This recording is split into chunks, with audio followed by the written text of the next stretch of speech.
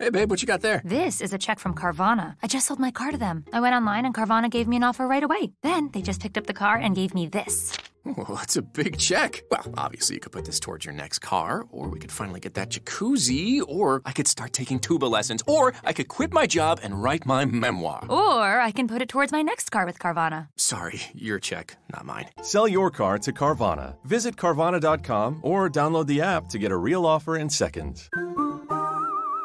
This is Life Admin Life Hacks, a podcast that gives you techniques, tips, and tools to tackle your life admin more efficiently to save your time, your money, and improve your household harmony. I'm Dinah Rowe Roberts, a commercial and finance executive. And I'm Mia Northrop, a user experience designer, researcher, and writer. Is it worth it? Why is it so expensive? It's so hard to understand. I tried to change, but I got so confused I gave up. Yep, this ep will be talking about private health insurance. Hello, and welcome to Life Admin Life Hacks. We're going to focus on admin to do with financial products this year. It's an area where people feel like they could be getting better deals and are hungry for peace of mind. So today we'll cover principles for efficient comparison shopping and fast decision making, and processes and tools particular for reviewing private health insurance. So, in terms of decision making, I think what people get quite overwhelmed by when they think about private health insurance or home loans or internet plans is the huge amount of choice and how much time it might take to actually find a product that is right for you. So step one is to do a kind of cost-benefit analysis. Think of, say, for example, health insurance. How much time do you actually want to spend working on this? How much energy are you going to put onto it? And what kind of financial benefit is going to make it worthwhile for you? So you have to think about why this decision is actually important. Are you worried that you are spending too much money on this product? Are you worried that it's taking too much time to manage it? Are you just unsure of whether you're getting the right deal or whether you have cover, for example? Why are you actually making this decision? And think about how much time you want to dedicate to it. What's the effort, savings, payoff for you? Are you going to spend an hour? And as long as you're getting a better deal than what you currently have, you'll be happy? Or are you going to say, I'm going to spend 2 days on this and I want to save at least $500 because I need to make up my budget somehow? So think about it in terms of how long you're willing to spend on doing it and what kind of financial payoff is going to make it worthwhile. And so it can be very easy to get into this kind of decision paralysis because you're trying to get the absolute best deal. And so one of the principles you really need to follow is to kind of satisfy more and maximize less. So accept the fact that what's going to be good enough. So what sort of saving will be sufficient for you to have made a decision, and embrace and appreciate this rather than be resigned to it. So don't keep looking for the better deal. Don't get sucked into looking at the next ad and thinking, oh, I should change again, or compare with others. Just establish the standards about what's good enough for you when you're making your decision and stick to it. And finally, think about the rules of thumb you're going to follow to reduce your effort. You can say, you know what, I'm going to compare to my current provider to 2 others. I'm looking at 3 all up and that I'll be happy with that. Or you might decide I'm going to use the rules of thumb that Choice Magazine or CanStar Blue says in terms of what criteria I should be using to compare the different providers. And if they say that I should be caring about these 5 things, then they're the kinds of things that I'm going to be looking at. Now, before we dig into our private health insurance in detail, for our overseas listeners, there's going to be some relevant content in this ep in terms of principles, but it is quite specific to the legislative environment and health system here in Australia. We decided to do a deep dive into private health insurance for a couple of reasons. The survey that we ran last year amongst our listeners showed that 60% of you think you're probably wasting money on insurance. And I think importantly, private health insurance is a great time to be shopping around at the moment because there's lots of specials and deals around because the annual premium increase is just around the corner on the 1st of April. So yeah, you're going to see the ads and you're going to get that letter in the mail that says, we are increasing your premiums by X%. That happens every year. We've also both worked in PHI, and so we've learned quite a bit about it. And I know for me, when I worked there, Mike, I had all these light bulb moments because I realised I had totally misinterpreted or was quite ignorant about how it actually works. And I think finally it's forced Mia to go through the process of changing her health insurance, which is something we've actually been talking about since we even first started this podcast, that she really needed to get on with it. Yeah. The journey's been fun. So we actually have an incredible health system in Australia. We can pause and take a moment. Compared to other countries, we're very fortunate to have affordable medical care. So in Australia, under Medicare, residents can be treated in a public hospital at no charge by a doctor appointed by the hospital. And this will include your consultations, any surgery you might need, any tests you might need, x-rays, that kind of thing. But private health insurance has two components. The first is private hospital cover, and the second is general treatment, which is also known as extras or ancillaries. The private hospital cover means that you can be admitted to a private hospital, and then you can choose, we can choose which hospital you want to go to, and we might be able to choose the specialist as well. The general treatment or extras includes things like dental examinations and treatment, physiotherapy, occupational therapy, speech therapy. You could have chiropractic, psychology. You can go to the optometrist and get glasses and contact lenses. You might have remedial massage or myotherapy or glasses. So the word extras kind of feels like a misnomer because a lot of those treatments and therapies make up the majority of health help that people get each year. Like, you don't often go to the hospital, but you might get a massage or get new glasses or go to the dentist, hopefully going there twice a year. So these therapies or treatments are extra or ancillary in relation to the care your GP or your primary physician might provide, but it's kind of a doctor-centric view of healthcare because really extras is what most people are using most of the time. So there are three parts of private health insurance, kind of carrots and sticks, that the government has enforced to try and make more people take out private health insurance. And before you start to compare, you really need to know which ones apply to your situation. So the first one is the Medicare levy surcharge. So that's kind of the tax that you pay if you don't have private hospital cover. So if you earn over $90,000 for singles or $180,000 for a family and you don't have private hospital cover, you have to pay the Medicare levy surcharge, which is 1.5% of your income. This is kind of the big stick to make people take out private hospital cover. It is worth noting that hospital cover is pretty expensive. So in some cases, it could still be cheaper to just pay the tax. So you might actually make a deliberate decision to pay the 1.5% tax rather than bother taking out private hospital cover if you don't think that it's valuable to you. It's also worth noting, I think this is something where lots of people get confused, is that you only need to have hospital cover to avoid that tax. So you don't need to have extras. So if you decide that you just want to avoid the tax and just take out hospital cover, you don't need to think about extras at all. Then there's the lifetime health cover.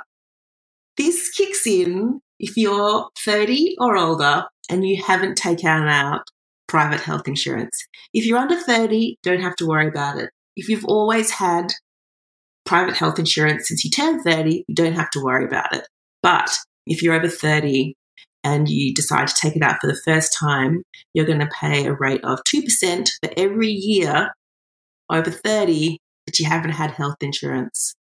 So they're trying to incentivize you to get the insurance as soon as you turn 30 because the longer you wait, the more your premiums are going to be. It's a penalty for not getting into this sooner.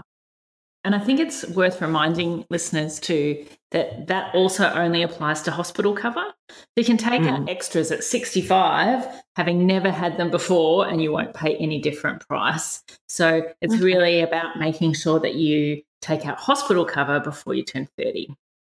And all of this is designed to put less pressure on the public hospital system. They're basically saying, if you can afford it, we really want you to use private hospitals because we've got a lot of people to serve through our public hospitals. who don't have the choice of going private because of finances.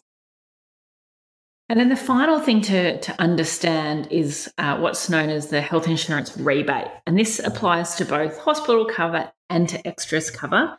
But again, it really depends on how much you earn. So it's an incentive that the government will contribute to your premiums if you earn less than $140,000 for singles and less than $280,000 for families. So it's a sliding scale. It's a little bit complicated in terms of understanding which rebate will apply to you, but you can look up what's the level of rebate you'll get. And then the government will contribute between 8 to 33% of your premium, depending on how much you earn. When I started working in PHI, private health insurance, as it's known to those in the industry, I had a few light bulb moments where you kind of start questioning whether you're a functioning adult. Because there were some things that seemed to be quite basic that I had not realised. One of them was that I didn't really understand that private health insurance wasn't risk rated. I kind of had health insurance, life insurance, trauma, all income protection, all of that was just insurance. And I figured there were questionnaires to fill out and medical exams to have. But no, to get private health insurance, all they need to know is your age, your state, and your household income, and then they can give you a quote. There's no medical history, there's no examinations or questionnaires required. And the whole industry works on this idea that, people are going to share the risk. So we're all paying the same premium if we're the same age, living in the same place with a certain income tier, regardless of how sick we are. And that is kind of why it's so expensive. Yeah, and the only reason they actually ask you your age is to figure out the rebate rather than worrying about the actual premium. And so I think a lot of people think because they ask you your age that older people pay higher premiums. It's just not the case. So everyone pays the same. Yeah, right. And why did they ask the state then? What has that got to do with anything? So everyone pays the same within their own state. So the insurers can charge different premiums in different states. And so that means that the states that have the older populations tend to have higher premiums than the states that have younger populations. And it's also reflective of the cost of providing care in different states. So some states have much cheaper private hospitals than other states. Should we all be moving to Queensland if we want cheaper premiums? Yeah, I think so. I think Northern Territory might actually be the cheapest place to live to have private health insurance, although I haven't looked for a long time. Another thing that often gets talked about is waiting periods. So waiting periods are for people who are new to cover or new to a particular benefit. So, for example, if you've never been covered for major dental before, there's usually a waiting period associated with getting those benefits. But if you've been previously covered for major dental and you just want to switch to another insurer, that waiting period, once you've served it, you don't have to serve it again. So if you've had benefits of $600 a year for major dental with one insurer, that waiting period's been served and you can move to another insurer with the same level of benefit without having to serve the waiting period again. Another aspect to think about is how the excess works. And an excess is simply you agreeing to pay the first chunk of a hospital admission bill, and this will bring down your annual premium. So often they'll suggest an excess of $250 up to $750, and you'll pay that if you're admitted. And it might mean that this brings down your premium from, $5,000 to $3,500 for the year. So this is useful for people who have no planned admissions and are unlikely to use hospital services. You might decide to pay an excess because it's going to bring down the premium overall. Some policies actually have a no excess for kids. So if kids go to hospital, they'll cover the whole hospital admission bill, and they might have no excess for same day admissions. This kicks in if you have a procedure that's in day surgery. For example, I had my wisdom teeth out as a medical procedure, went in the morning, they yanked my teeth out, stayed there for recovery for a couple of hours, and then I went home and they covered the whole hospital cost for that. When you're looking at extras, one of the things you need to look at is the annual limits, so how much you can claim over a year. So it's worth understanding that most insurers have those allowances over a calendar year. On the 31st of December, your new allowance will kick in from the 1st of January. And in some cases, insurers bundle similar things together. So although you think you've got a $600 limit for physio, it might also include massage and osteo. So if you use up your allowance on osteo and massage, then you'll have nothing left for physio. And in some cases, those annual limits or allowances will be across your whole policy, so include every member of your family. And in some cases, they're only about you individually. Some terminology that you hear all the time is no gap dental. Sometimes it relates to other extras, but it's often no gap dental. This is great because it means if you go to a specific provider, there's no out-of-pocket cost. You go in for your annual checkup and clean, and you walk away and swipe your high caps card. You don't have to pay anything. It's worth checking, though, if this is only with approved or specified health providers, or whether you have to go to a dental centre associated with the fund itself. There might be limited choice, so you need to check if this is actually convenient for you and whether you can actually take up the no gap dental offer. Another thing to be mindful of is that you need to make sure that if you're not claiming straight away using, a terminal or a high caps machine at a various clinic, and you've got paper claims you need to submit, make sure you get them in quickly, because depending on the insurer, you need to claim within, say, 1 to 2 years of the service. So it's a real incentive to make sure you keep on top of that admin. Also good to know that you can call your insurer with the item numbers of any proposed procedures or treatments that are being recommended for you, and they'll tell you what benefit they will pay towards it. So if you are thinking, okay, my dentist is suggesting I get some kind of root canal, crown thing, and they've given you a piece of paper with the procedures and the item numbers, you can ring up and say, this is what they've suggested. They've told me it's going to cost $3,000. What will I get back from you? This way you get a better picture of what your out-of-pocket costs might be, what the gap might be. Yeah, and when you're comparing products, particularly for extras, it's really important to think about what's important to you in terms of how much you get back, because there's two really different types of products. There's those where you get a percentage back, so like 50% back. So you know that you'll get, if you go to the dentist and it costs $200, you'll get $100 back. And there's others where they call set benefits. And that means that if you go to the dentist for a checkup, they'll pay a fixed amount, like say $50.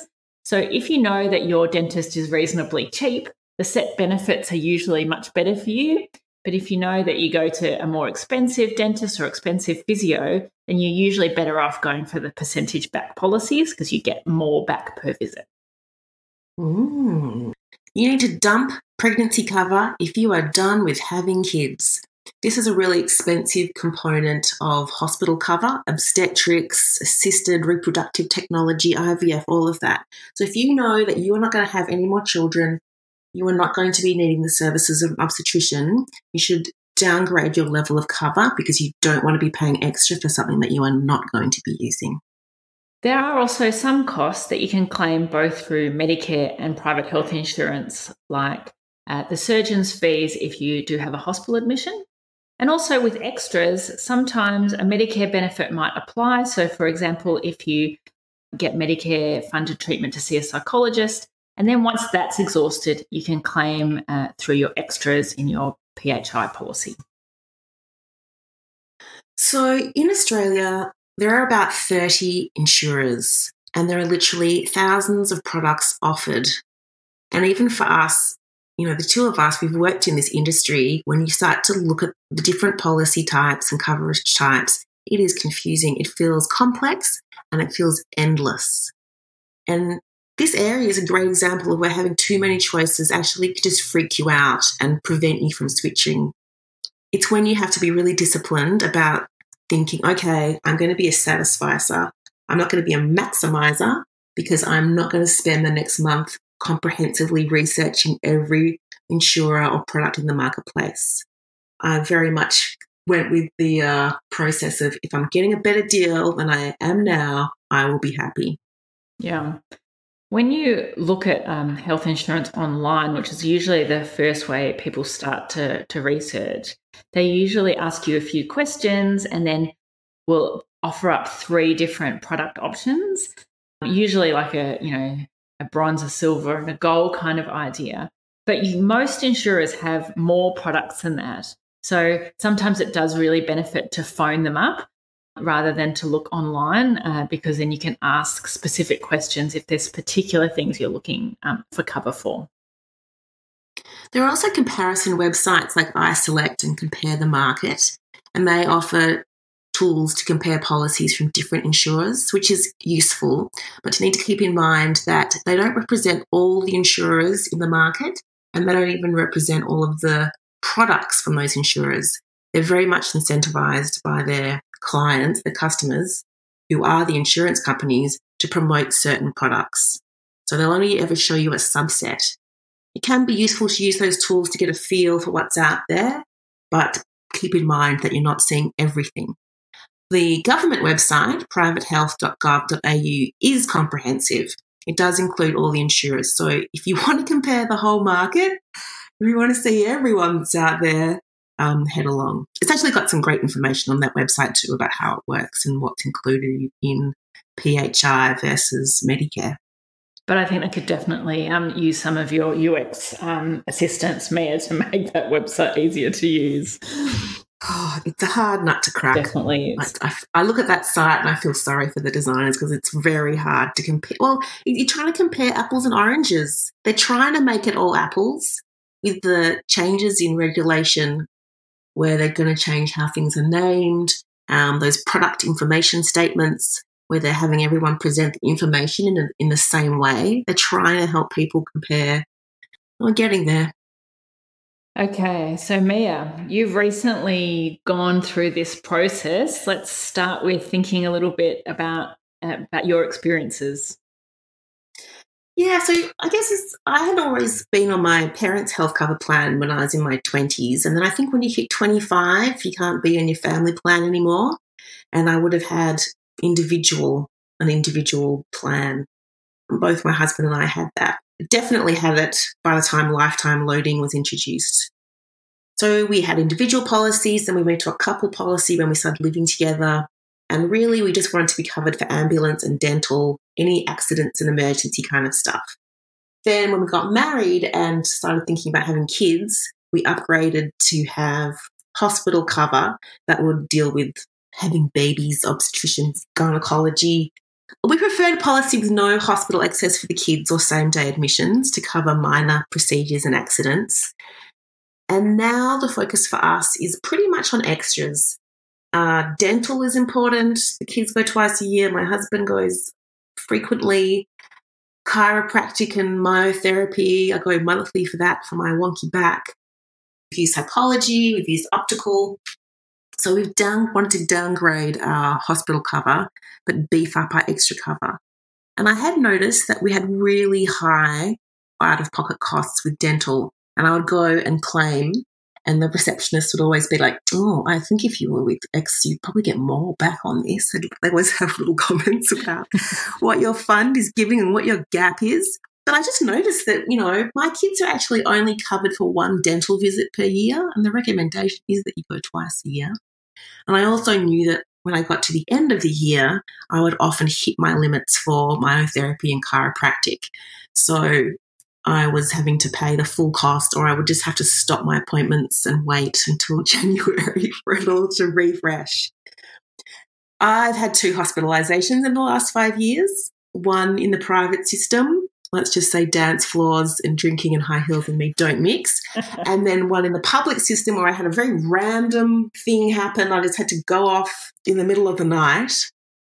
But I was very glad to have private health insurance because it did mean the rehab, the ambulance from a country wedding was all covered because that would have – I saw the bill for that. That was thousands of dollars in itself. So my PHI paid for itself in that very memorable ambulance ride. But we've got no chronic illnesses to deal with, touch wood. We're beyond pregnancy in the birth stage, so lower hospitals definitely a priority. The last time I changed was in 2012 after the birth of my daughter. And that's when I was working in insurance and discovered how it really worked and thought, I need to change. And then after the birth of my son, I did downgrade, but I haven't changed insurer for a really long time. So it was high time to get onto this. So why do you think, Mia, that it took you so long? I mean, you actually do know a bit about this. What was kind of holding you back from doing the work? It wasn't like I'd had any negative experiences with my insurer. Apart from bumping into the limits and thinking, I could probably get a better deal, it wasn't like I had any huge drive. I think I was in set and forget mode. Yeah, and it was one of those things on my to-do list, but I don't know. I think when I stopped and thought, when was the last time that I actually compared? So 2014, I was like, okay, well, it's a long time, but it's not ridiculously long. And maybe I wasn't confident that I'd get a much better deal. But I'm glad that I have gone through this because I have got an incredibly superior deal. Yeah, it's interesting. And I think one of the things that I noticed when I worked for a private health insurer was that the people tended to fall into two buckets, kind of the people who checked very regularly, so maybe every year or every second year, and then a large number of people who were in that set and forget kind of category, like unless it, if it ain't broke, don't fix it kind of thing. Well, yeah. And I do think that, it's interesting what triggers you to actually think, I really should do this because it's a lot of money. Like private health insurance is one of the biggest expenditure items. So it's definitely one that is worth putting at the top of the list rather than at the bottom of the list. Yeah. I guess if our health needs had changed in a major way in the last few years, I would have changed sooner. So you changed quite recently. Yeah, I did. When was the last time you changed? Yeah. What triggered that? The main thing that triggered it for me was I stopped working for a few months and was trying to decide what I was going to do with my career. And so for us as a family, money became much more important in terms of thinking about how much we were spending on things. And so given it was such a big expenditure item, it was really motivated me to do the work and do it hard to make sure that I got the absolute best deal. So, Mia, when you said you were going to do this work, I gave you a list of things to do, a process to follow. So let's talk about how it went. Yeah. So what was step one? Step one was I went to my current fund website to just check what kind of cover type I had and what my premium was. Because, and I'll tell you why I chuckle there, is because on the website, the premium that is listed there didn't take into account my rebate. And what I pay, what actually is on my credit card statement, is actually a different number.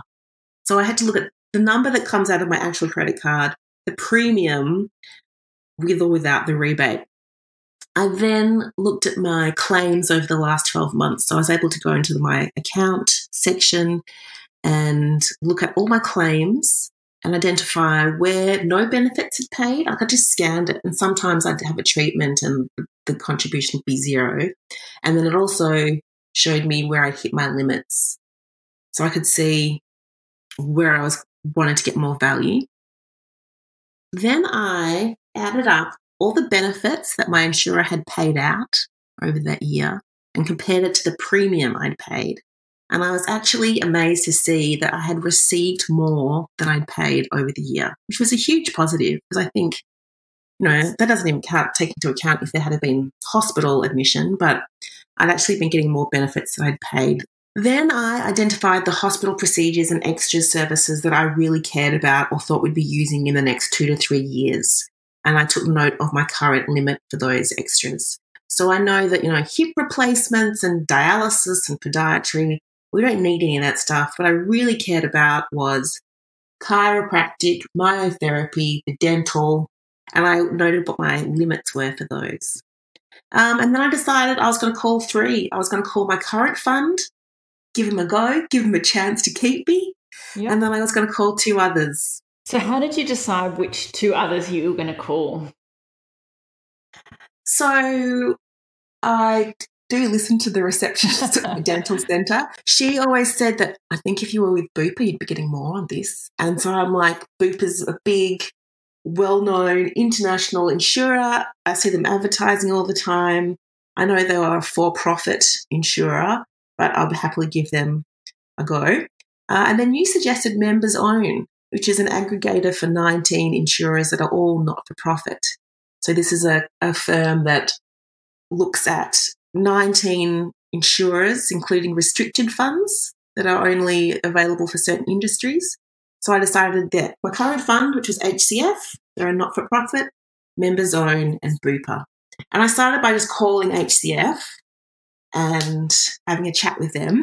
That was a very short chat because I was on an old product that they don't even offer to new customers anymore. I was actually already on the highest cover for extras, so there was no product that I could get that was going to give me more for my car or dental. And if I changed hospital cover, it was actually going to cost more, but I would get less coverage. So they couldn't actually offer me a better deal, which was astounding. Then I called Members Own. Beforehand, I went to the website just to get a feel for what they called things and who their insurers were. I had a great chat there. It was great customer service, asked me a few questions. And what was enlightening was the customer service person talking me through restricted industry funds. So these are things like, funds that are for the Defence Force and for education sector and emergency services. And I always assumed that you had to work for them, like now or in the recent past, or your partner had to work for them to be eligible. But no, it is quite an extended family network that you can draw from to be eligible for these funds. So I'm talking grandparents, siblings, cousins, my partner's siblings, partners. It was just, I was like, okay. And she basically read through this list and it's like, do you or anyone in your family, have you ever worked for the Defence Force? And I said, well, my granddad served in World War II. Does that count? She's like, yes, it does. I'm like, okay. Similarly with the education fund, my mum was a primary school teacher in the 80s. That counted.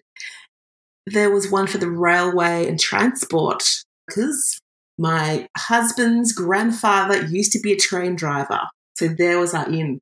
And I was really glad that I didn't tune out to all those family stories that I have heard over the years because it came in handy because we actually ended up going with this railway transport fund that I'd never heard of because it was really competitive. So it was great to talk to Members Own because I could access a much larger range of policies. I did actually also do a quote with Bupa.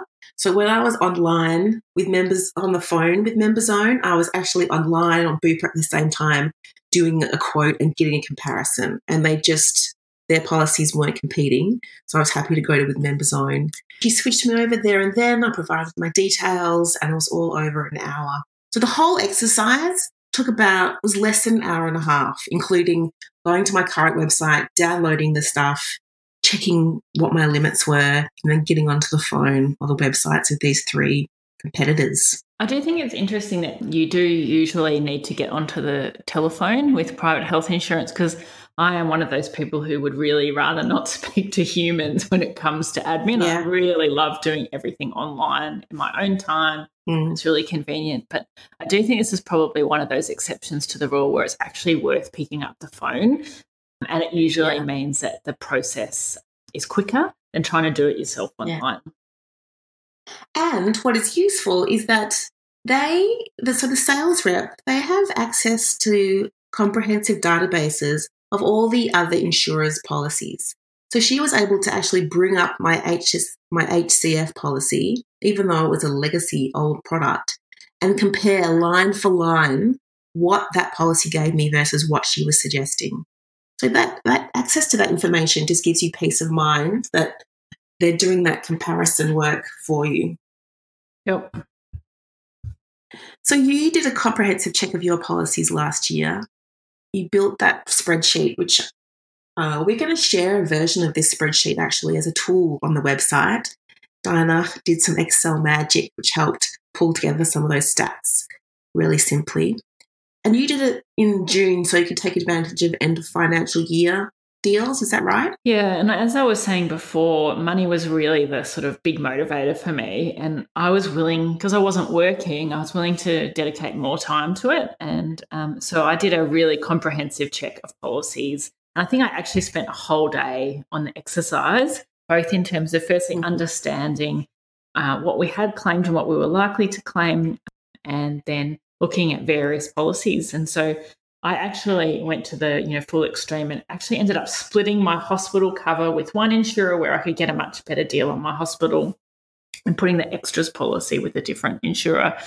So I probably wouldn't bother doing that now, because obviously I'm back at work and so money is not as important. You can spend more time, but I would say that probably that additional hour, hours of the day, save me maybe an extra $50 a month. So you've kind of got to just decide whether that's worth it for you. At the end of my exercise, I'm saving $100 a month on my premium, which I think is amazing. It's a huge deal over 12 months. And the limits for my chiropractic and dental and massage or my therapy are way more generous than what I was getting previously. So I'm paying less and I'm getting more. And I tell you what, at the end of that phone call, I felt so freaking awesome. Yeah, it's a great. I was on a massive high. I was like, that was so worth it. I felt great. Yeah, so definitely worth it when you haven't changed for a while too, because you usually can get a much better deal. So, Mia, what advice would you give to one of our listeners who's looking to change their health insurer? Okay, so first of all, you have to decide which carrots and sticks apply to you. Which of those 3 government initiatives do you need to worry about? Secondly, I'd say, I guess, don't feel pressured into getting extras. For a lot of people, it isn't worth it.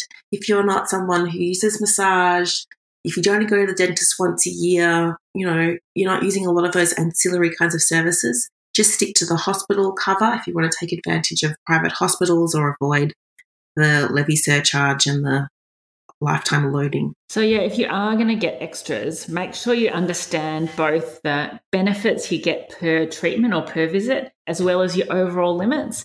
There are some products out there in the market where they have got like big limits that can sound really appealing. But if you're only getting $20 back when you go to the dentist, then the big limit's not really worth that much. And if you haven't got a hospital visit planned, my advice is to go for the biggest excess, because you'll pay a much lower hospital premium. I guess I'm a bit different to Mia. I don't think it's worth worrying about the no excess for kids. I think that the reason insurers offer that is because very few children go to private hospitals. So to me, that's probably not the big draw card. And I think going back to our principles right at the beginning, think about it before you start, before you pick up the phone, decide how many different insurers you're going to compare. And then once you've done it, make a decision and then let it go. It is impossible to get the absolutely best deal. So just agree how many things you're going to compare, make a decision and move on. And when should people bother doing this comparison exercise? I guess there's a few triggers. There's the age thing when you're turning 30 and you don't want the lifetime health loading to add additional fees to your premium. Yeah, you can also, it might be if you get a salary increase, your partner, because all of a sudden you might kick into the Medicare levy surcharge. And I think that's important to think about if you go on maternity leave and then you come back and start working, to make sure that you factor that in so you don't get accidentally hit with a big tax bill. So if you hit some kind of income threshold or an age threshold, and then clearly if your health needs change, if you decide that, you're going to try and get pregnant or do IVF, or there's chronic disease diagnosis, or if you're done with childbirth, for example, then you might want to consider what plan might suit you. And then there's the actual sort of financial incentive. So in March or April, when the rate review happens at the end of the financial year, there's lots of promotions. Those times of the year might be good opportunities to have a look. Some people are unconvinced that they need private health insurance, but there's a few, apart from avoiding the financial sticks, there's a few other reasons why you might want to get it. You might want the peace of mind if you'd like to choose what medical professional attends to you instead of being assigned somebody. And you might want to be able to access a private hospital because it's more comfortable or fresher or calmer, but that sort of depends on what your local public hospital is like.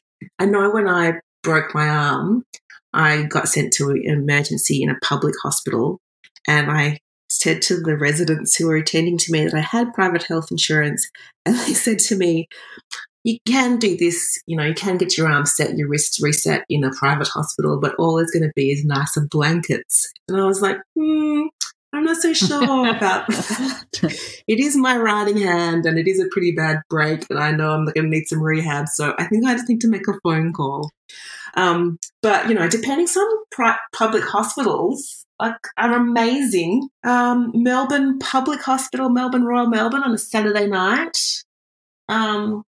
That is not an amazing place to be. And I do think, at midnight, for kids, for example, there are no private children's hospitals, specialist hospitals here in Melbourne. So some cases it is better just to stay public, but in other cases it is great. And I think for me, one of the most important things is the problem of you might end up on a waiting list. So particularly if it's something that's not an emergency, like a knee reconstruction, for example, you might have really hurt your knee, but you end up on a 3 or 6 month waiting list for a public hospital. And that can really affect your ability to work or even to parent if you're in pain, or even if it just affects your mobility. So for me, avoiding having to go on public hospital waiting lists is a really big incentive to keep my private hospital cover. So this has been a chunky episode on health insurance. We're going to skip our life admin highs and lows of the week and our power tool. We would like to keep these episodes short and snappy, but you can find links to some of the resources we've talked about today in our show notes. And the other thing worth mentioning is that you may have noticed that we've gone to a fortnightly publishing schedule. Hopefully this will give you a bit more time to attend to some of the admin that we're talking about, and it'll certainly give us a bit more time to do the research and prepare these episodes for you. That wraps up this episode for today.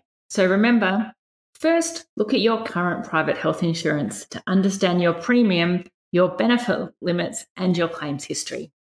Decide what's important to you before you even start to compare, and agree how much time you're willing to dedicate to the comparison process.